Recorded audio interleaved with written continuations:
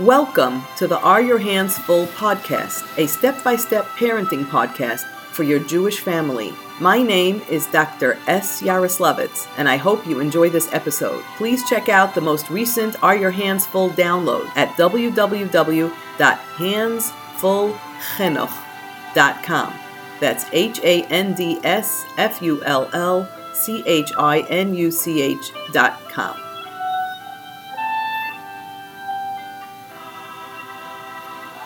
As parents, one of our main goals should be maintaining our children's trust, because in order to grow into emotionally healthy adults, children need the security that results from being able to trust one's parents.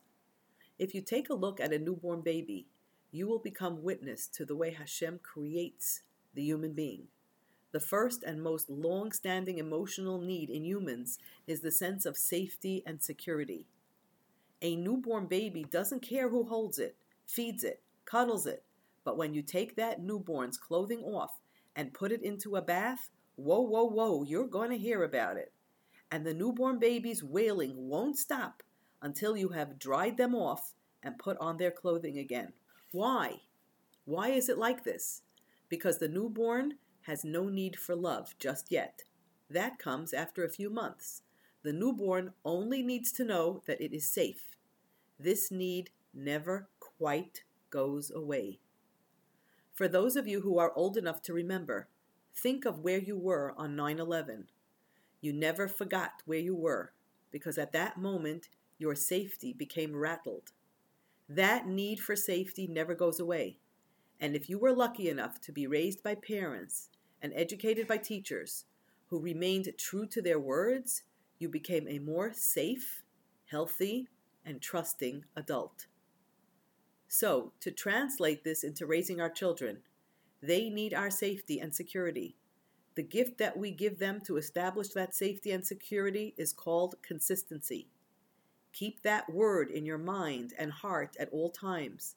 Tell yourself, my kids need me to be consistent.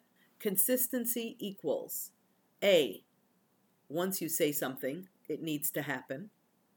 B, if you can't make it happen or are unsure whether or not you can make it happen, then you cannot say it.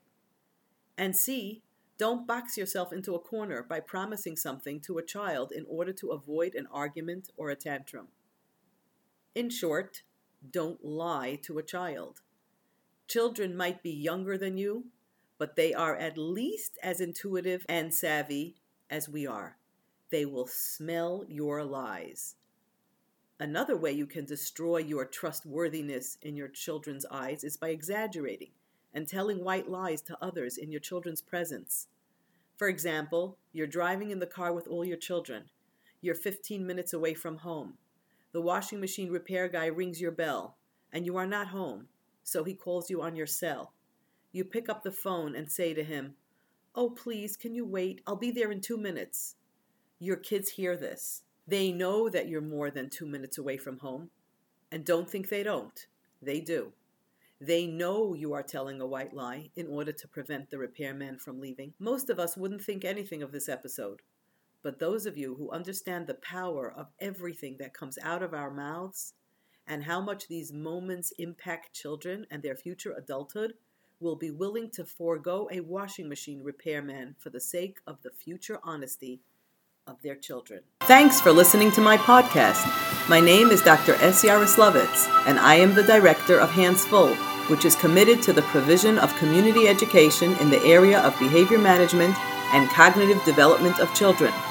I look forward to hearing from you with any questions that you have, and remember, no matter how impossible things may seem, the earth will continue rotating on its axis.